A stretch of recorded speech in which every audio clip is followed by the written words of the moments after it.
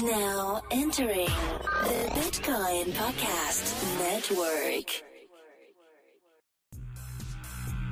Welcome to Hashing It Out, a podcast where we talk to the tech innovators behind blockchain infrastructure and decentralized networks.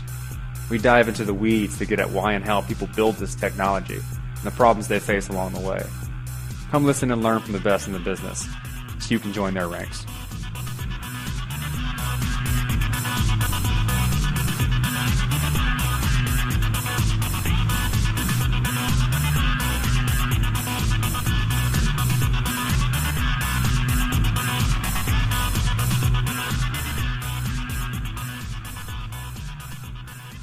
All right. Welcome back to Hashing It Out. This is episode 35. As always, I'm your host, Dr. Corey Petty, along with my co-host, Colin Couchet. Say hello, everybody. Hello, everybody. And today's episode, we went on a nice long break for the holidays, but let's just call this season 2. We'll call this season 2, Yeah. The new year. And to bring us back, we have quite a show. Our guests today are Jocelyn and Dan from TrailofBits and Matthias from ChainSecurity. Would you like to give yourselves a quick introduction, starting with Dan to Jocelyn to Matthias, on who you are, how you got involved into the space, and what you currently work on? Yeah, sure. Hey, I'm Dan Guido, the CEO and co-founder of TrailofBits. We're a 7-year-old software security R&D firm that I founded and have now grown up to about 40 people. We specialize in blockchain security out of the interest of our own employees. It wasn't really a planned decision, just something that came up about 2 to 3 years ago because we saw it was a really interesting set of technology and wanted to play with it and thought the skills we had would be useful. So I have Jocelyn here from our team. He's one of the leaders behind the tools that we write, the knowledge that we push out, and the audits that we do. So Jocelyn, go ahead, tell us about yourself. Yeah, thanks for the introduction. Yeah, so I'm Jocelyn Feist. I'm a security researcher at TrailofBits. My background is mostly on vulnerability detection and exploitation. I've been involved in the Ethereum ecosystem since something like 2 years, something like that. And I've been doing mostly audit and building of tools like Slither or Etasploit. All right, thanks. Matthias, how about yourself? Yeah, happy to be here. I'm Matthias. I'm the COO in ChainSecurity. So we are comparatively young company, definitely focused on Ethereum smart contract auditing. We came out of university here when we started developing tools which automatically scan smart contract for security vulnerabilities, still as like master theses, then later during PhDs, and then these methods became very applicable for Ethereum, obviously. And then I founded ChainSecurity like a little bit more than a year ago. Started out in February 2018 with our first employee, and then grew to currently 14 people based here in Zurich. And my background is IT security from the more practical electrical engineering side of things. And I became active in the space quite some time ago, but as a user, back when Ethereum wasn't Ethereum yet, or wasn't there yet, but then joined ChainSecurity beginning of last year and have been active in that space since then. All right, that's quite the panel today, especially based on the topic we'd like to start with, and that is recently inside of Ethereum, we tried to do a hard fork, and a bug with one of the EIPs that was being rolled out was found by ChainSecurity, which they disclosed a few days before the hard fork. Can you give us, I guess, a wrap-up of the article that you produced? And then we can start talking about its implications and consequences after the security community got a hold of it. Sure, happy to. So when Ethereum does its network upgrades or hard forks, then what happens really is that the rules of Ethereum change and the new things are allowed. And That can have security implications, obviously. Usually it means we need to look out for new things. New instructions are possible. Customers will come with new things. So when we looked into what Constantinople allows people to do, we saw that things get cheaper. Now, things get cheaper is generally good because you can compute more on chain, but as a company was kind of created when the first really big issue with smart contract security happened, the DAO bug back like more than 2.5 years ago now.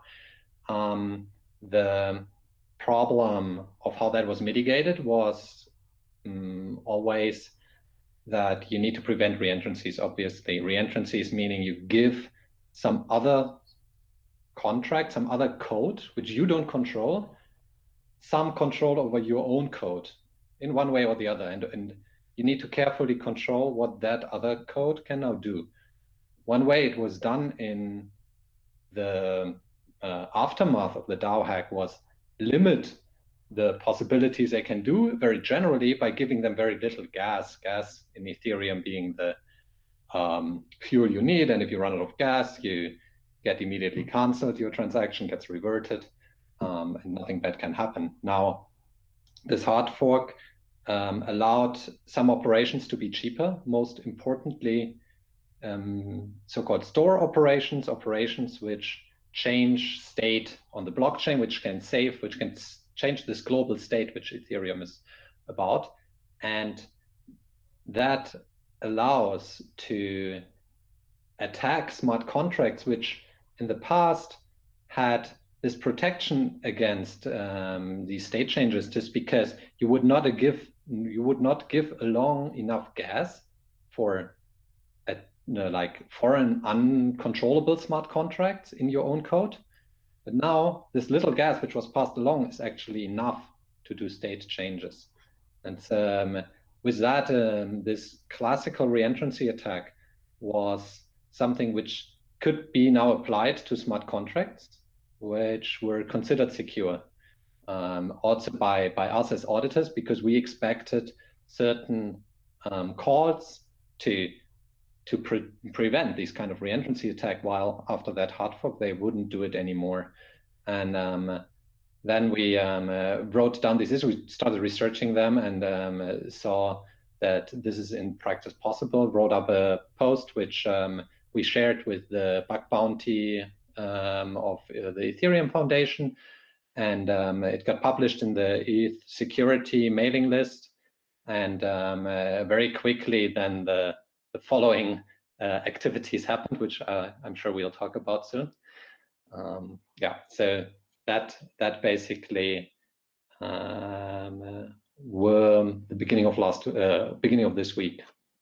So we have a mixed audience from UX designers, but mostly they're engineers. Can you maybe explain reentrancy as we knew it and what this new reentrancy kind of attack is? Or I don't even know if it's new, it's just a different, something they didn't consider.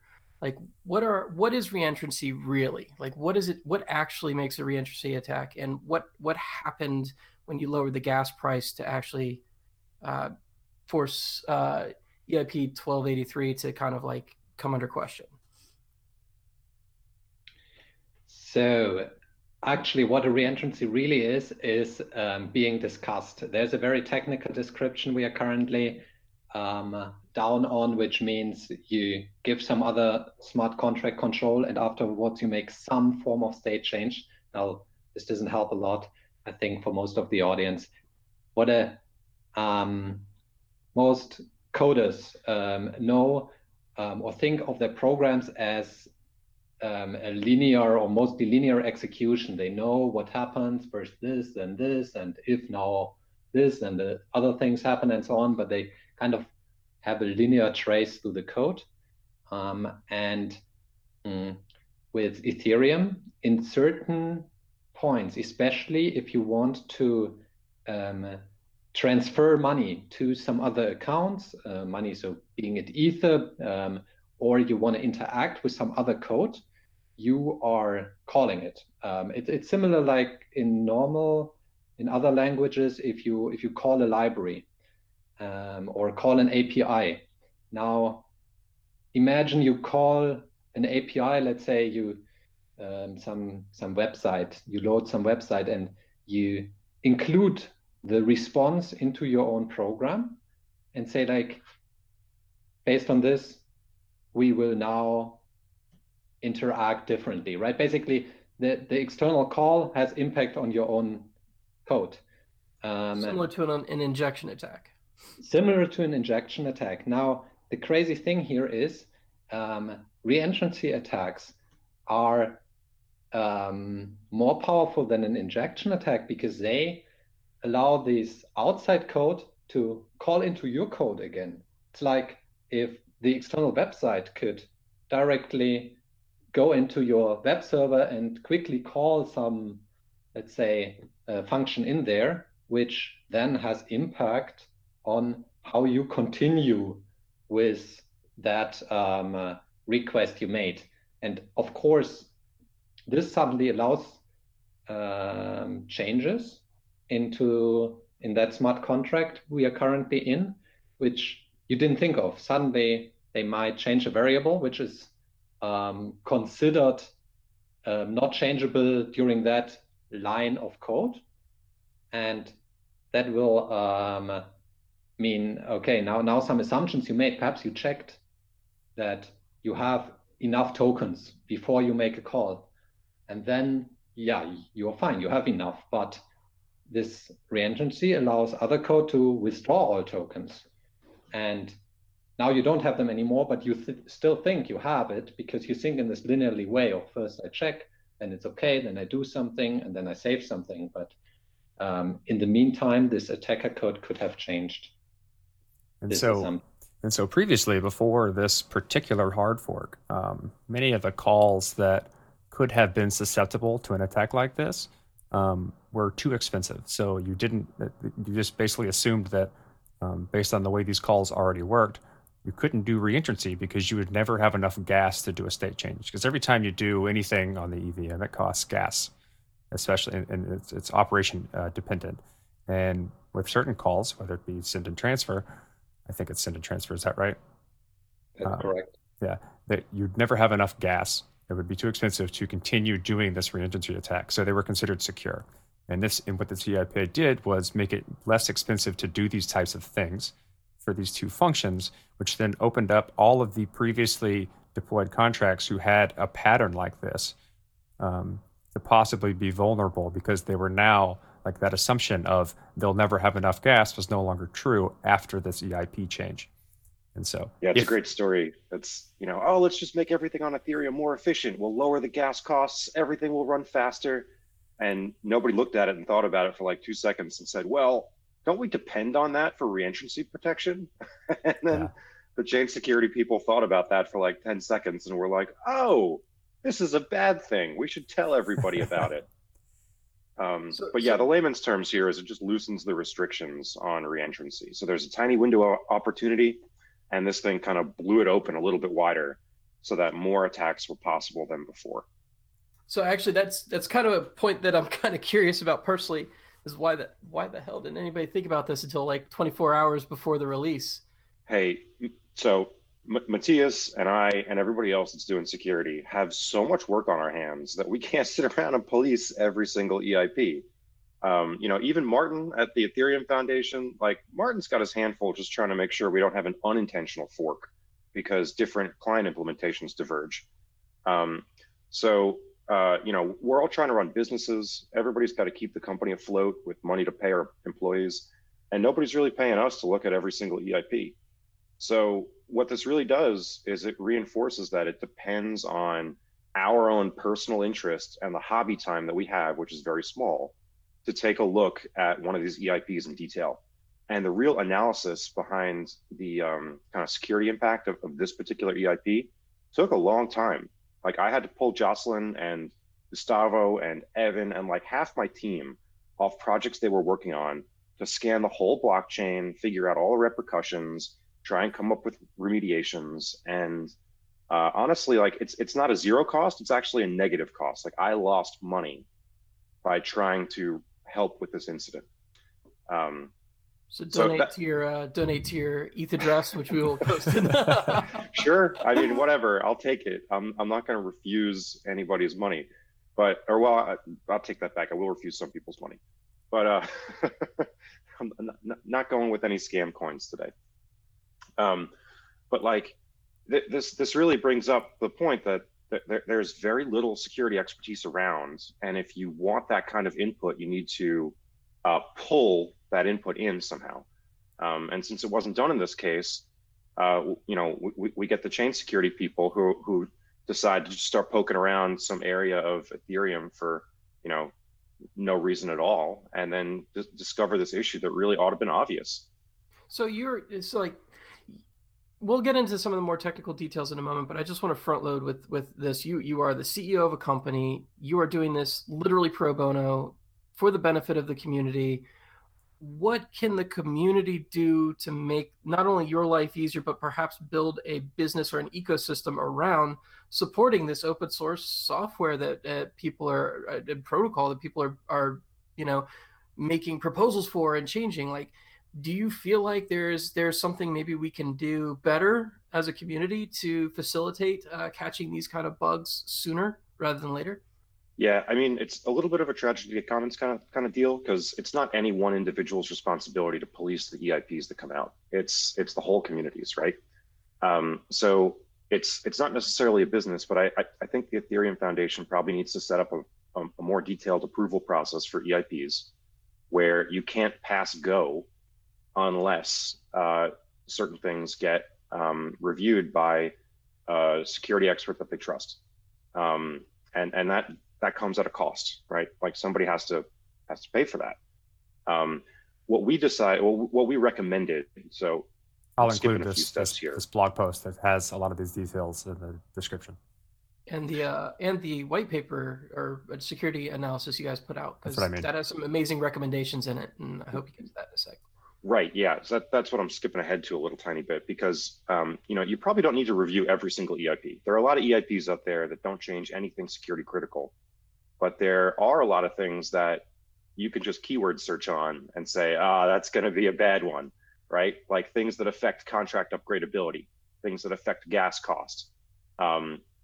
Certain, like if you modify the semantics of an existing instruction, like those things are dangerous and require a lot more study than things that don't do those things, right? So you can imagine even like a GitHub bot that just flags certain issues as, wow, this is like security review required.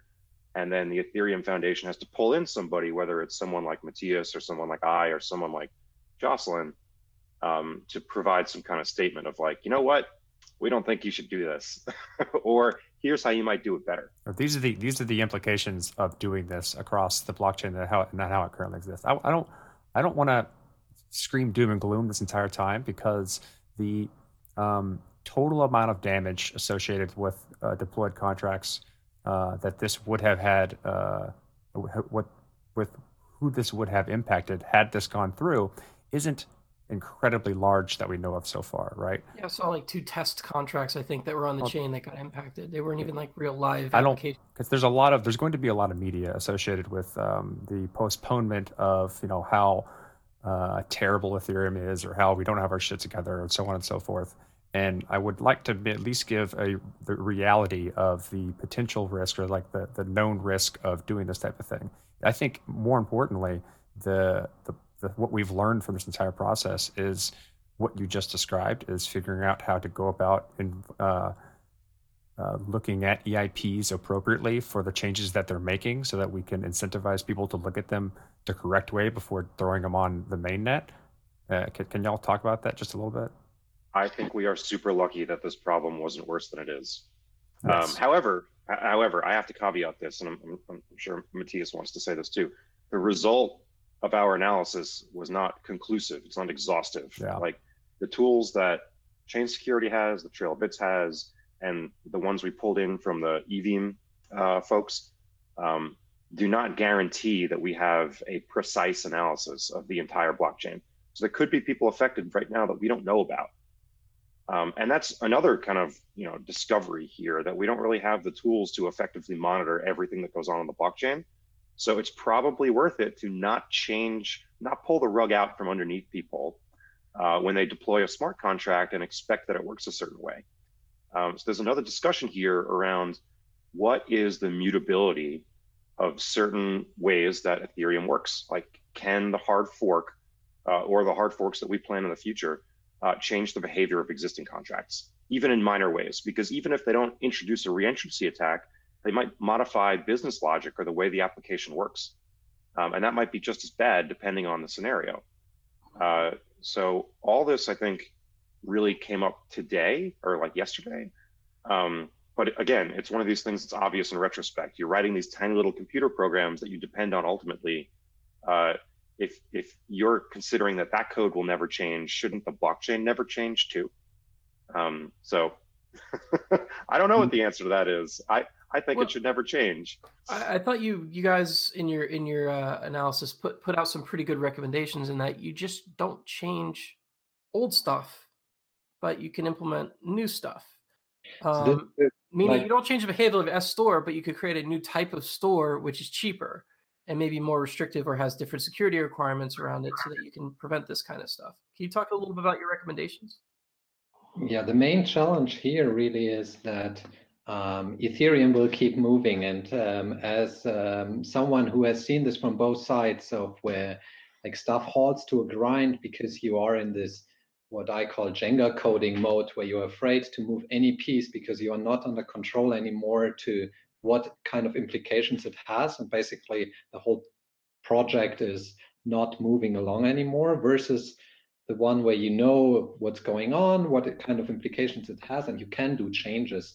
That's very important. And I think actually this current discussion where we started to look into immutabilities and stuff which we would consider changeable in the future, this is important for us as auditors, because we can advise our clients on safe now, but not guaranteed to be safe in the future. And it was brought up also by Vitalik himself, like very shortly after this discussion about what to do now that gas cost suddenly is something we need to be considering critical, right? Gas wasn't considered that critical before. And now it is clearly. So when we start to add a lot more complexity into Ethereum, which people implicitly base their security on top of, then we will stop having any things which we can move on anymore. It will be an immutable blockchain. The only thing we even changes where we say future opcodes, future instructions should be possible, but never change existing ones. Actually, changes existing ones for reentrancies, because an attacker currently with a reentrancy has certain gas costs on their own side, which have a certain amount which you cannot get rid of, but new attack code, which cheaper instructions potentially can get rid of it. So I think the kickoff of this discussion was very good, where we kind of think about what will the Ethereum community think of almost or basically unchangeable things, and where do they say, oh, look, in the future we expect that to change, so better make sure your smart contract will stay safe. Let's say the global block gas limit, right? That's something where we know it's going to change eventually. What would happen if it goes lower a lot? Yeah, a lot of smart contracts don't work anymore because they need a limit. They need some gas for sure. But then we expect that never to go lower, always to go higher. Do we really? Is that just an implicit assumption? So I really like to have that discussion going forward, which is helping us as security auditors in the end, because we know what to rely on and to flag smart contracts, which might be vulnerable if they ever change that. And if then we see, oh, it's going to be changed, we can at least warn, we can effectively scan for it. We know the implications.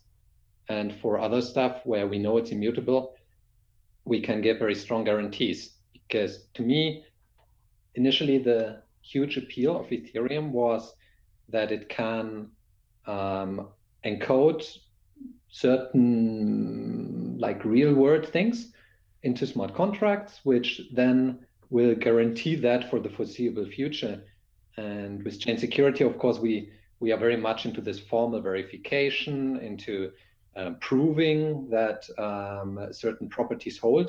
And this relies on the rules don't change, or at least some rules don't change. So we really like to tell perhaps some government authority that, okay, these people will never be able to steal those funds because we mathematically proved that, but that relies on some things which should not change. It would be good if we know that those are considered almost immutable. So I want to just highlight something that was buried in there that Matthias mentioned. So right before he started speaking, you mentioned, oh, well, we're not going to change existing functionality. We're just going to add new ones. We're only going to add new instructions. And the rabbit hole here goes super deep. Mm-hmm. Like, even when you make these minor modifications, like let's make a new instruction that's just like call, but instead of call, it's cheaper than call. Well, that enables new attacks too. Since attacks that were possible that cost a certain amount of gas now might become possible because you lowered the requirement to run an instruction with nearly identical functionality. So even these tiny little modifications end up having these ripple effects through the behavior of and the possibilities of calling into existing contracts. So I'm with Matthias here. Like, we do lots of verification forward projects as well. And it makes it a really hard target for you to, like, how am I supposed to say that this code is safe if the underlying execution model can change 6 months from now? Well, it seems like a time-based approach to safeness, because like if you think about that from like a, I guess, more higher perspective, if you only make forward changes, then you're emboldening the attack surface. You're making the attacker stronger while making the defender weaker in some cases. Yeah, the big brain answer is, well, I guess you need a security audit every 6 months now. Well, I guess it may be like, well, that speaks to another point, that there's not a lot of, like, once you deploy something, typically there's not a lot of monitoring of the deployed contracts with respect to changes and tooling and infrastructure around that whatsoever. And it's clear that we're still an experiment. Like, the Ethereum EVM is still learning, growing, becoming more efficient. I mean, look at the changes on the horizon to make it more scalable at layer 0 or 1 or whatever you want to call it. That's clearly going to happen and have effects. And I think Andreas Antonopoulos speaks about this concept quite a bit in reference to the Bitcoin blockchain. The ossification of the protocol allows you to more effectively build layers on top of it. And I don't see the hardening of the protocol happening anytime soon, especially with a lot of the changes we're trying to make it more efficient so that it can scale. And people shouldn't expect it to. There's no reason to expect it to. You just kind of have to experiment with it until we get to a point of scale that's reasonable, when we say, all right, this is good enough. And then we can start making these hard assumptions on things that won't change and can change and should change, and so on and so forth. But until then, I don't see a need to do that. Do you feel the same way? Anyone? So one issue is that people are already building business and application on top of like the current state of the Ethereum. So we can need to have some kind of guarantee and to have some kind of way to ensure the code for this application. It's not like Ethereum is experimental. Nobody is using it for any real case application and anything, because people are building a real application on top of it. So I don't know, like how long they could wait to have something more mature. Let's say. I'm not saying wait, but build it with the fact in mind that things will change. You need to keep that in mind, and maybe allocate resources to constantly monitoring. Really take a look at how to like migrate contracts and make sure they're upgradable, and for future cases that you may see coming. Don't make hard set boundaries on what works and what doesn't work, or what's secure and what isn't secure right now, because there will be changes. And I think that's just a mindset or mentality we should have when deploying smart contracts. So the question that I ask is, what if there's a change that impacts the upgradability of your contract? Like, to me, it seems as though we are. I like you definitely made it clear again that this is an experimental chain. It was always meant to be an experimental chain. It's a proof of concept, I feel, and that there's still a lot of work to be done to figure out what good looks like. You know what I mean? And right now, what this has shown me is that immutability is a lot more valuable than I thought. And that, if people are going to be building business processes, it needs to be a final form ultimately. Now, for now, I mean, obviously we're not going to have that, but this is not the final form. We don't know what the final form looks like yet. We have issues with scalability in terms of transaction speed. We are adding features like state channels because we noticed the need for layer 2 solutions. And now we realize that we don't have the ability to change the protocol very much once it's released. So, of course, the very first version of this release, which is the one we have, might not be optimal for, and future proof. So I don't know. I still feel like you can't expect developers to know these details if you're going to be in the final form. You can't expect them to worry about, nobody worries if IP4 changes. They just know that they have to migrate to IP6 or use NAT, but they don't want to concern themselves with the details of the IP stack on their system. They don't need to know this stuff. They need to know, how do I build stuff, and how do I build it safely? And they can't just monitor all the security mailings to see if their app breaks, or even expect them to understand it if that happens. It needs to be a lot more open than it currently is. And so the hardening might be a different chain. I don't know. So on this, like when you start like saying value immutability a lot more, I think that is quickly leading to not moving on anymore. And in the real world, when you say like, okay, I start my company, I am like the laws of Switzerland, the laws of the US apply to me, they are going to change and you are going to adapt. So in addition to the monitoring, basically what you need to know is, when do I need to adapt? Things are going to change for sure. Don't expect that this thing will run forever unchanged. Know that upgrades might come, that you need to do something. If you're an ongoing active business, it's your duty to stay technologically fine, business-wise fine with the processes. Now, when there was the bug about the Intel processors, like what was it called? Spectre. Then now suddenly things which were considered safe yesterday aren't safe anymore. Doesn't mean the end of the world, or that we should not ever upgrade our processors anymore from the ones we consider safe, right?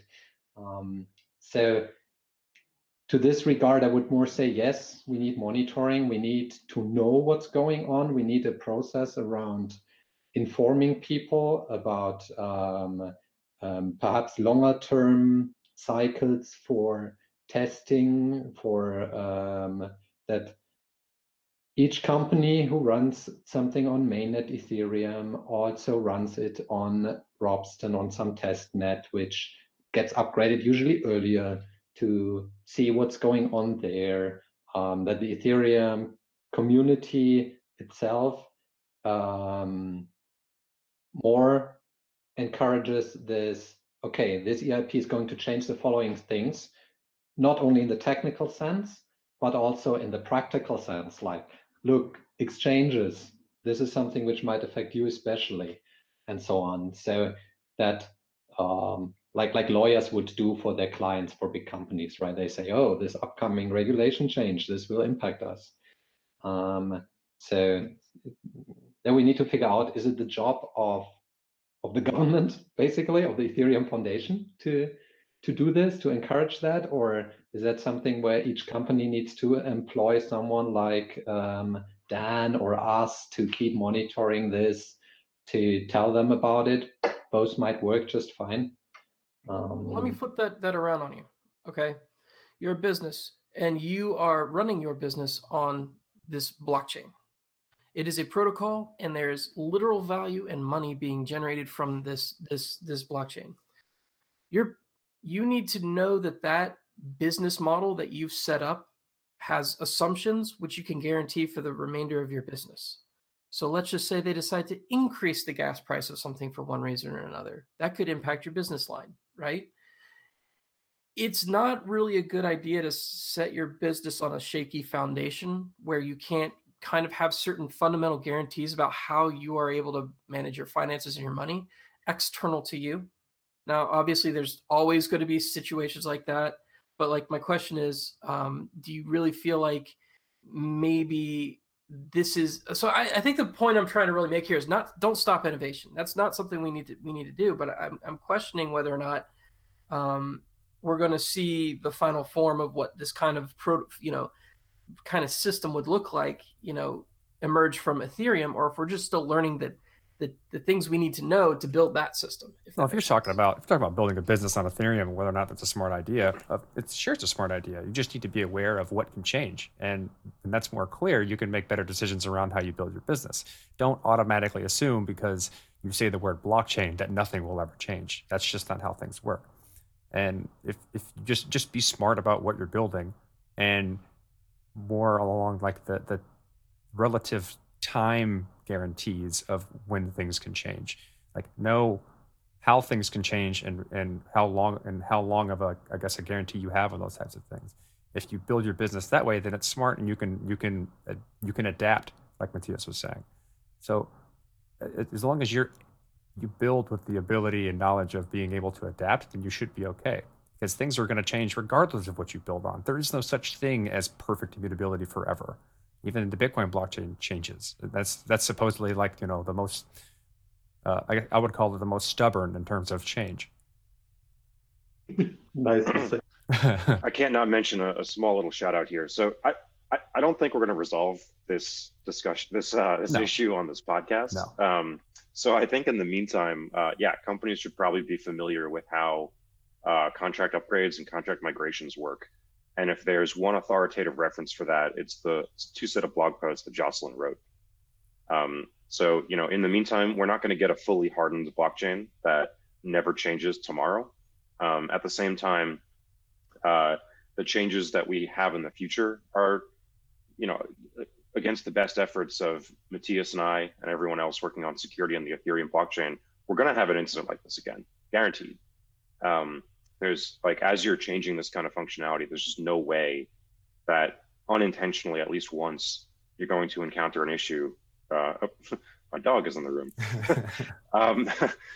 So it's really incumbent on people developing smart contracts right now to ensure that they can run an upgrade when they need it.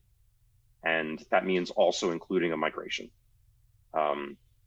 So if that's a thing that you're not familiar with yet, you should check out our blog and Jocelyn's papers on that exact subject.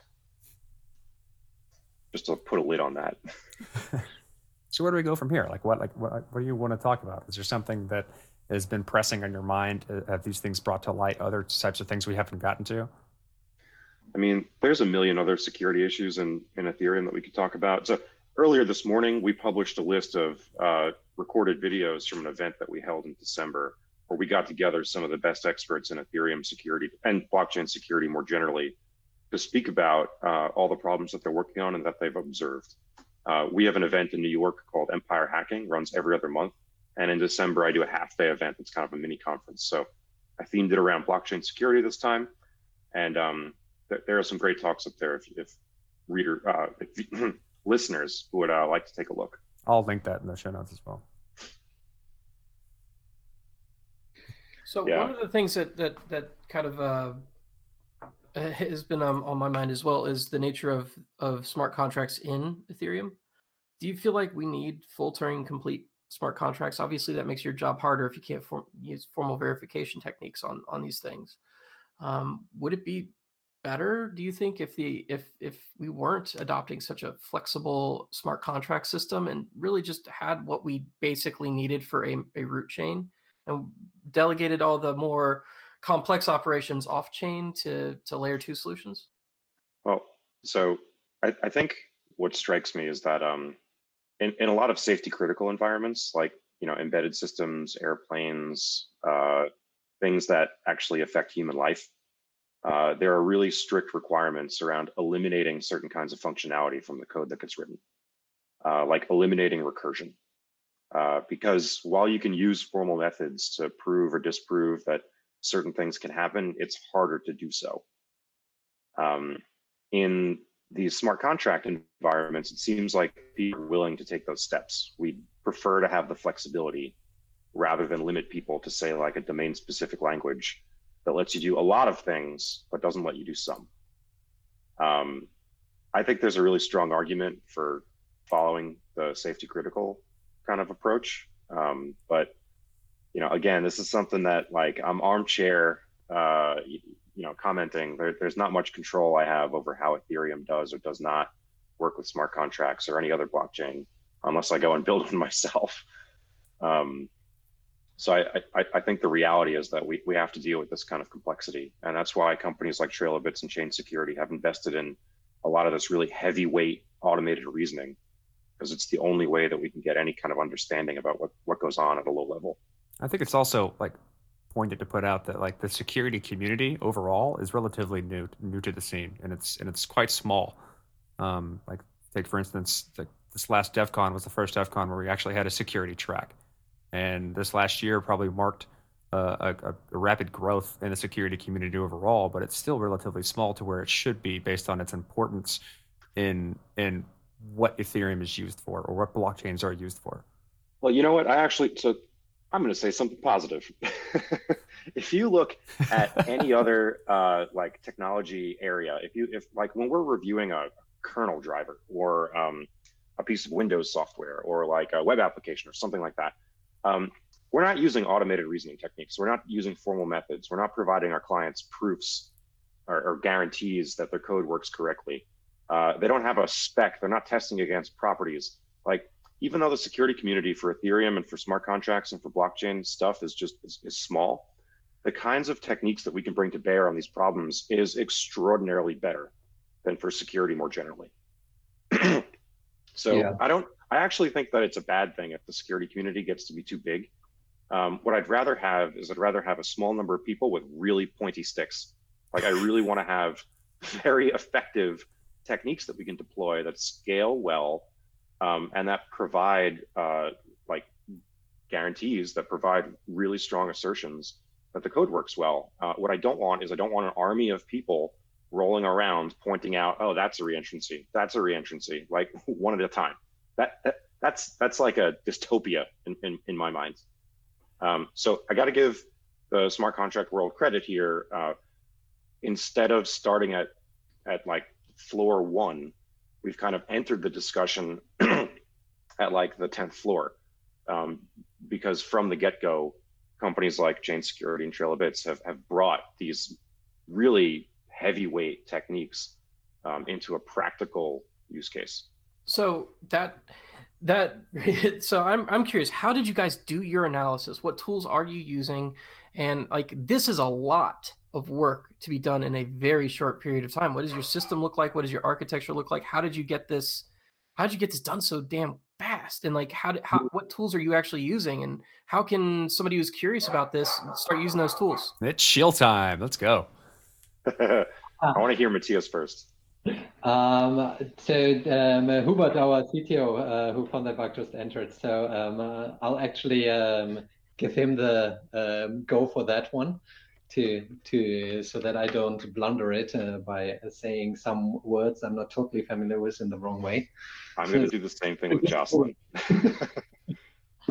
Thanks. So first of all, I know this was a moment ago, but I have to follow up on what Dan said.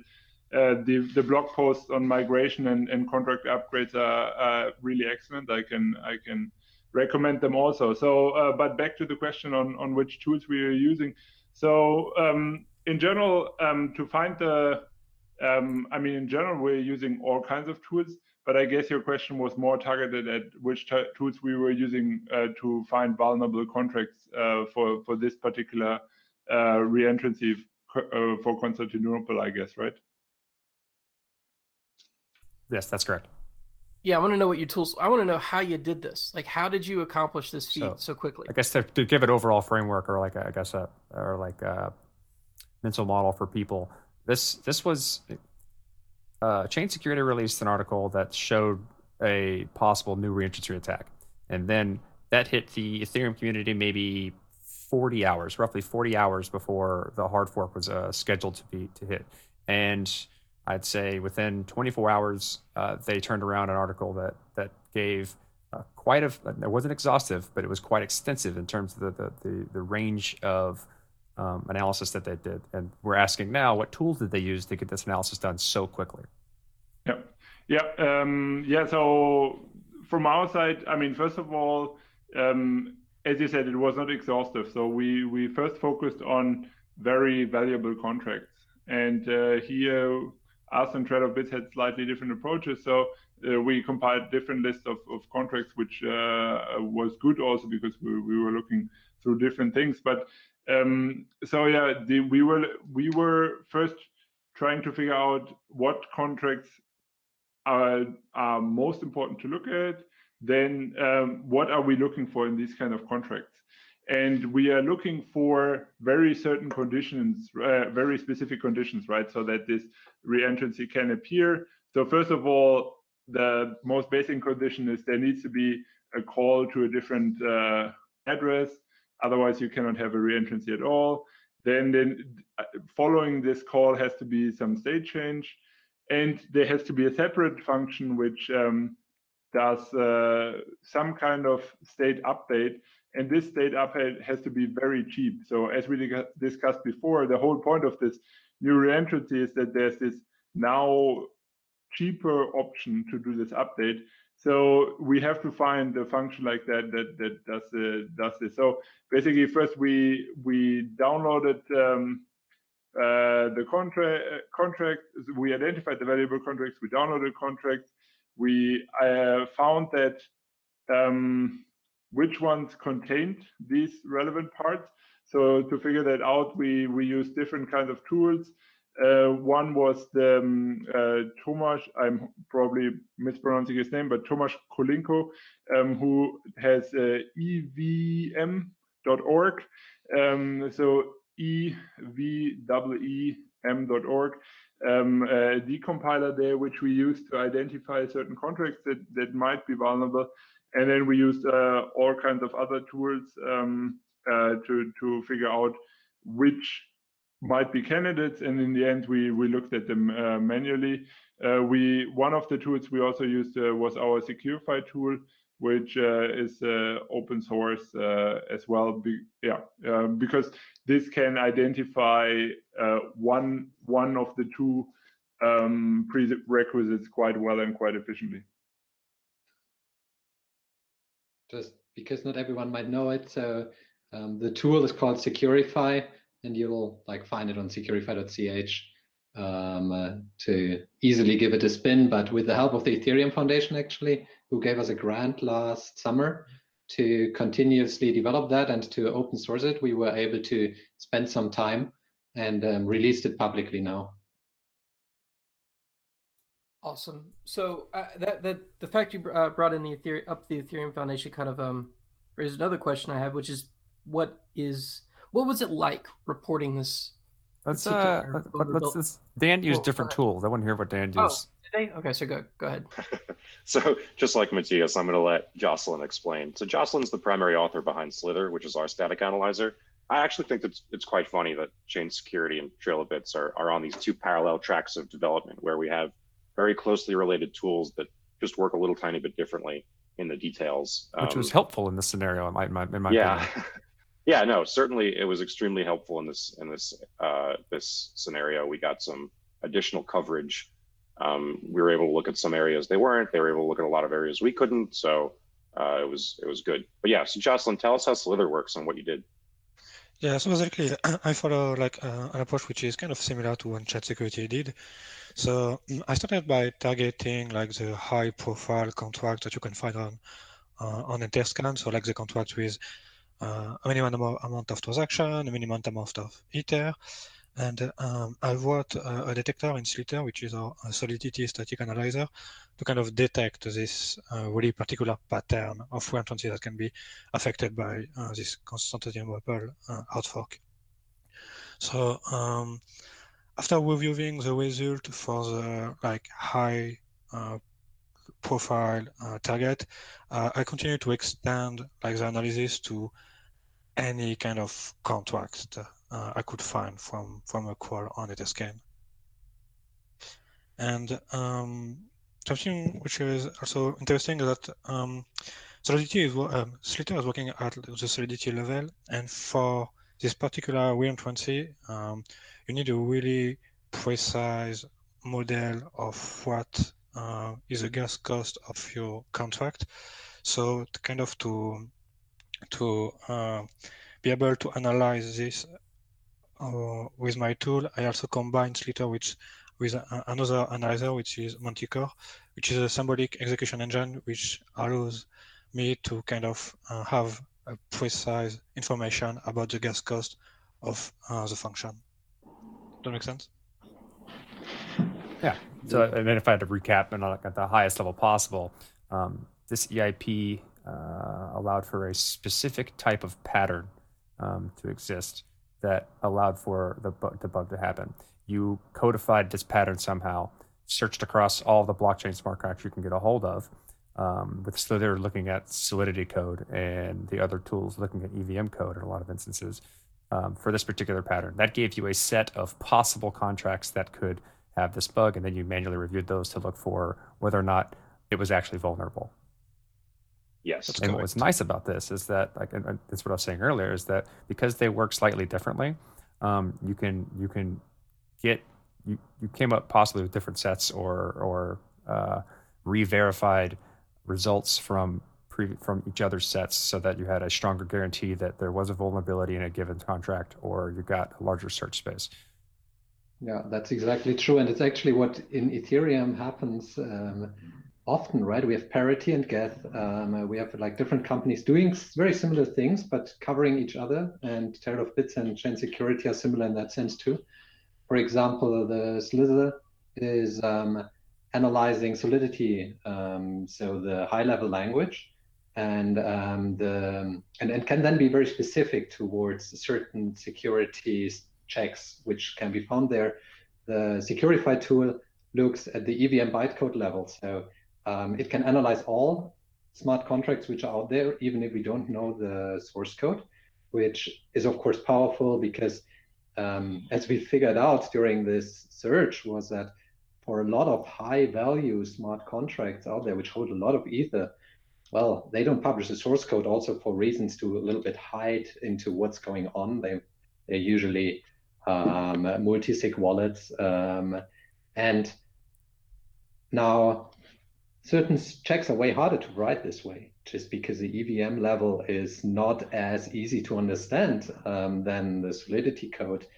So there you always have this trade of usability versus like completeness, amounts of checks, false positives, and so on. And that's what I like about, like, you see, oh, they're going this direction. Let's cover a different direction to have as complete a picture as possible. And it's not only us, right? The security community is full of very interesting people who are really, really good at what they do, often working alone from somewhere and then building tools which they open source and which then help everyone. Trail of Bits is a great example for being able, as like an older and also let's say nicely funded company who can go out and they actually open source most of their work, and we can build on top of it.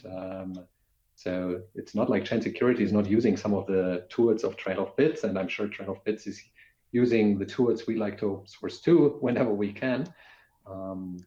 So that's definitely a huge strength of the Ethereum world, where you have these different clients, different companies, different security tools to look at things from very different perspectives to cover as much as possible.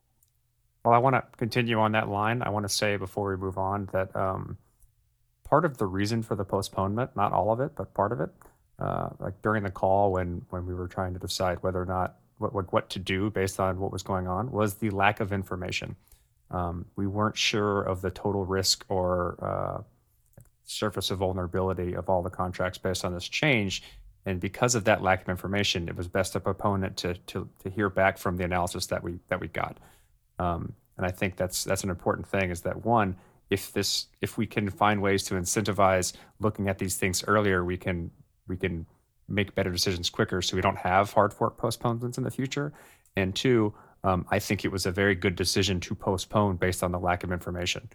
And it's something that I think will get a lot of critical eyes on the community because we don't have our shit together. But it was the right decision at the time to not introduce changes that could possibly have massive consequences, and just postpone something instead.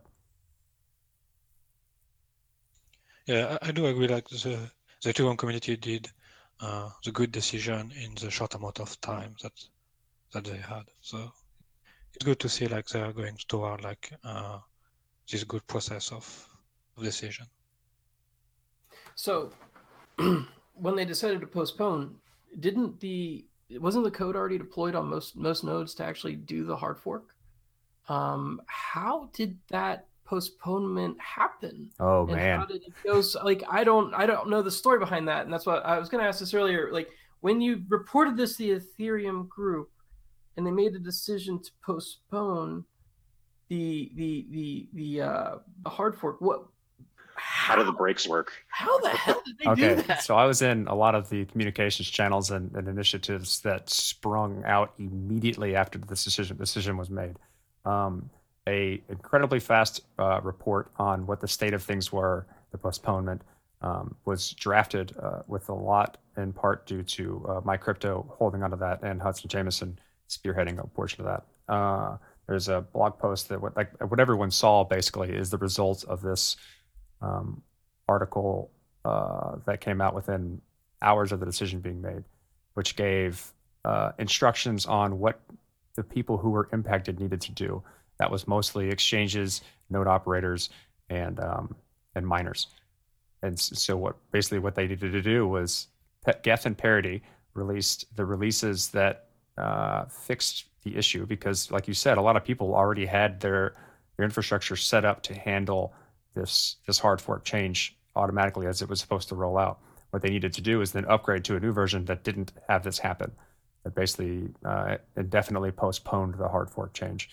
And so a huge communications campaign happened in order to reach out to all of the people who needed to do this so that the hard fork didn't happen, which was reaching all the exchanges, large node operators, stakeholders, and miners. And that was a massive email campaign, Twitter campaign, social media campaign from the people involved to get that done. And I was quite impressed with how fast it happened and how efficiently it happened. Well, all right. That, by the way, incredibly impressed. Can we use this as an opportunity to dash doubts that Ethereum is? It's like, so a lot of naysayers on the Ethereum network say that Ethereum is actually centralized, because they're being driven by a core group of people who make the ultimate decisions for things. And I know that's a bunk argument, but maybe we could use this as an opportunity to say that's actually not what happened here.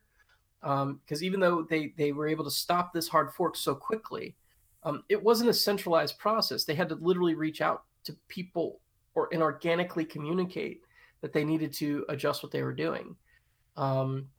It just, to me, was pretty impressive that the community was so responsive and reactive. The concern I have is that if this particular situation happens again and the Ethereum network is much larger, it might be more difficult to contain such a scenario. Or if it's contentious, for that matter. Yeah. So what is or if it's contentious, exactly. So what are your thoughts with regard to that, guys? I mean, obviously the philosophy behind this is that we don't care. But if we don't care also is self-defeating, that's kind of a problem. Like, it's not that we don't care. It's just that, the community decides, the community makes the decisions, people decide what their network does. But at the same time, it's also like there's this trade-off with that, and that if things are too unwieldy or large, if there's too many people to reach out to, if you can't get the notice out quick enough and you have a 0-day vulnerability, which is introduced through a protocol change, you have 0 day to fix it. Like, you got to get on that. So what are your thoughts with regard to that and how we can maybe mitigate these kind of concerns going forward? Yeah, the ability to coordinate incidents like this is is a let's say a weak but rapidly evolving capability for the community. So we ran into this ourselves a few weeks back when we were trying to help Level K report their gas consumption, gas token related security issue, where we needed to track down the security contact information for every single exchange and dial back about 2-3 months. And that wasn't anything that was possible. Nobody had made a list. And there certainly wasn't going to be any kind of, nice decentralized system that allowed you to contact all these people. We didn't even have email addresses. So we tried our best to try and help the situation by putting together a set of best practices for incident coordination and for security contact information through a GitHub repository. We call it Blockchain Security Contacts. And I am pretty sure that the Ethereum Foundation at least referenced that when they were trying to find people and how to reach out to them. Yes, that's that. That was part of the list of people to contact and how to get a hold of them. Yeah. So this kind of basic infrastructure, it's frustrating, but most people and most companies don't create this stuff until a security incident happens. You unfortunately learn by getting a few scars, and it teaches you what you need to do for the next one. So I expect that to happen here. We'll probably see a lot of rapid infrastructure and capacity building after this event, but I'm sure it was really difficult over the last couple of days to figure out who to talk to. There's an opposite problem too. This is one the community hasn't figured out yet, where so contract upgrades, right? Like, you're an exchange, you decide to list an asset on your exchange. It's an ERC20 token. An ERC20 token is not like a flat digital asset, it's a smart contract. And smart contracts can change in the future. So if somebody does a smart contract upgrade and changes the logic behind that ERC20 token, should the asset be listed or delisted from the exchange that previously approved it? And how will the exchange find out about it? I have no idea, because most companies that produce smart contracts are not announcing to the world that they have made a code change. So it's kind of on exchanges to monitor that information. And there's no way, how do they ask, is that an authorized change? Because, maybe you broadcast hey, we're upgrading this, but that broadcast itself might be malicious. Somebody could have taken control of whatever keys or web server or email address that you have. So the whole kind of supply chain here also exposes a lot of these same risks where communication is not trustworthy. And there's a lot of potential issues with coordination that I see possibly cropping up in the future.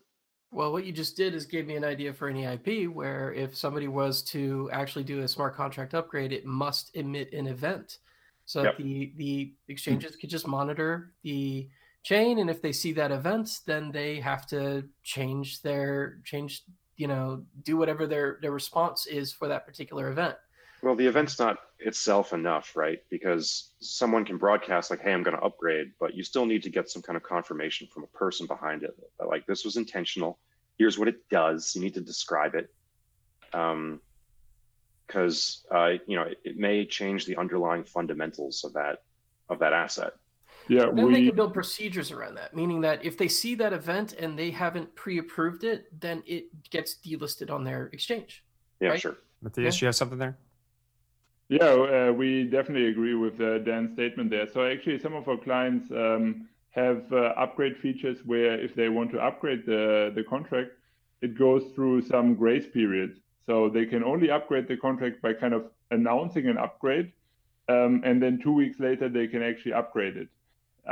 So I think that's something, even though I would like for such things to be more standardized, I think that's something that people can adopt fairly quickly. It comes with the obvious disadvantage that if you have to do some emergency upgrade, then that won't be so fast. But to me, the upgrades really conflict with this whole immutability idea, and therefore I think they should be restricted somewhat significantly. So I'm definitely in favor of some good handling, and in theory, then very standardized process can happen, right? In theory, you can say, okay, first of all, I'm announcing this upgrade. Now someone's going to review this code and then approve that this particular code hash. And now that we have soon X code hash as as an EVM instruction.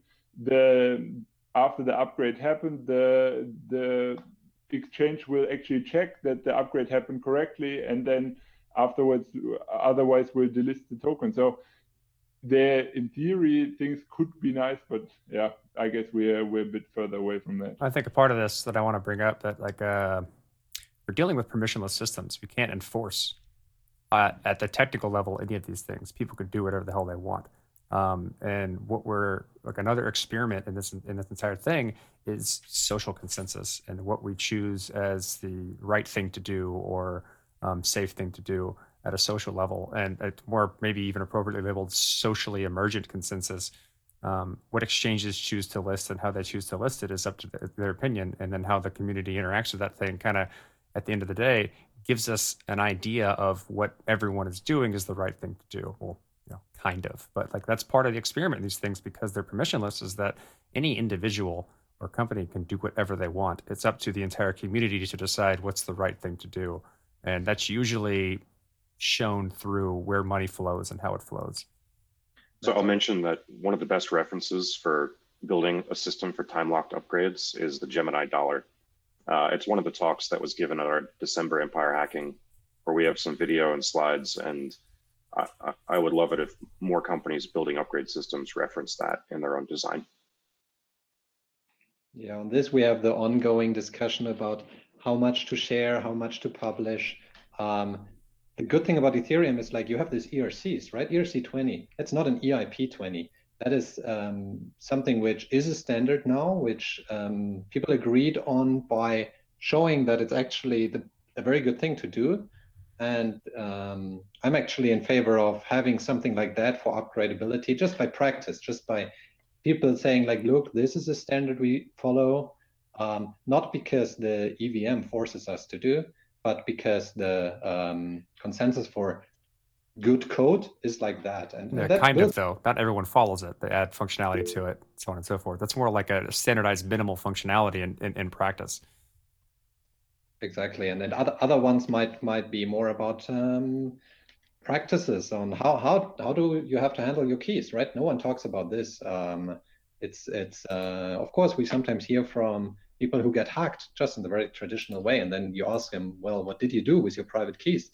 Well, I have this computer and they are on the computer, right? This is security doesn't stop only on this level, and what's good practice doesn't stop there. And I like that a lot of these things aren't enforced on the very lowest level of the EVM, but that sensible projects have to figure that out and are doing it and are greatly improving over time. I am, of course, in favor of publishing all security findings to say, hey, this is what we found. Trade-off Bits does that through regular blog posts. We do it through publishing most of our audits, and so that people see, look, this is what can happen, this is how to handle it.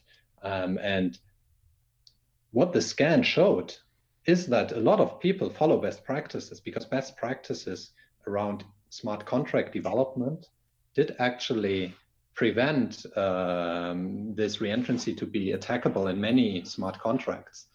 And we found some smart contracts that are vulnerable, but so far no major token, no major crowd sale, no major multi-sig wallet, because the people follow good practices in development, which had to develop over time and which we have to continuously share.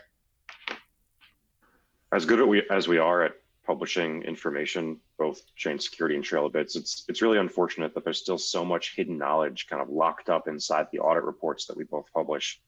If you really wanted to get to be an expert in smart contract security, you'd go and dig through all of our past archive of published documents.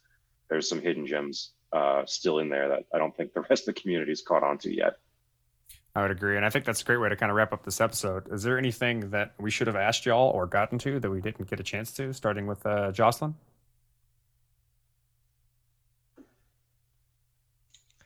No, I think we did a pretty good tour of all the recent important information in the security ecosystem I can think of. Dan, and also please feel free to take this time to shill whatever you do and get people to come to you.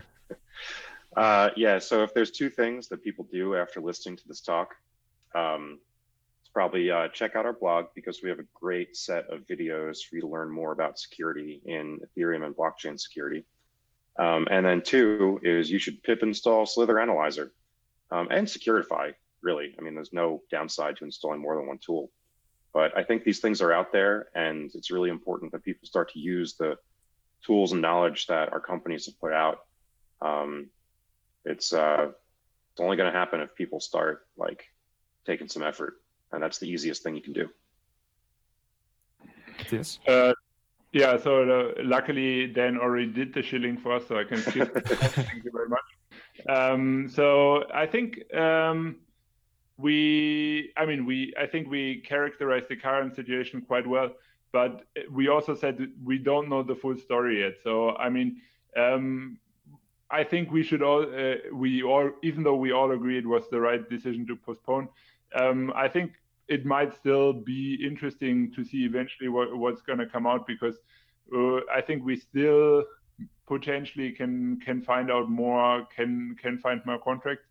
And if anything, this shows, as Dan said, that maybe we need some super powerful tool that really can show us what the effects are on the whole blockchain, and what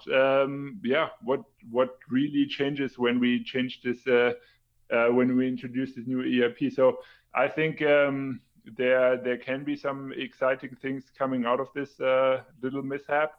And the last thing I want to say is it was touched on before in terms of communication, where also I was quite impressed with the communication, but I was also super impressed with the quick release speeds of Parity, Go Ethereum, Truffle, all of these projects that were just super fast to release the new clients. I would definitely agree with that, having been involved with those channels and saw people really work and spend a lot of time trying to make sure that happened quickly. I was very impressed with the quickness of response and quality of it. And I think that about wraps it up. Audience, listeners, if you enjoyed this, click the like button, share it with all your friends, tell your dog, etc. You can find us at hashingitout.stream or at thebitcoinpodcast.com. You can join the Slack and join us in conversation to talk about what we're going to talk about next, or give us ideas, or even throw us money if you want to. Speaking of money, we are always open to sponsorships. We look for we're trying to make this at least pay for itself. So feel free to reach out to us. Petty at hashingitout.stream and Colin at hashingitout.stream. It's Corey at hashingitout.stream. Is it? I'm pretty sure it's Petty. You're right. It's Petty. It's Corey for every other email that I have. I don't know why I did that. Yeah, it's Petty at hashingitout. And then you can also reach out to us on Twitter at Colin Couche. That's COLLINCUSCE, and Corey at Corpetty, CORPETTY. And we are also Hashing It Out Pod on Twitter as well. So. And thanks, guys. Thanks for all the work you did to help us mitigate this problem. And I look forward to continue using the quality tools y'all make. Thank you, Corey and Colin. That was a great podcast.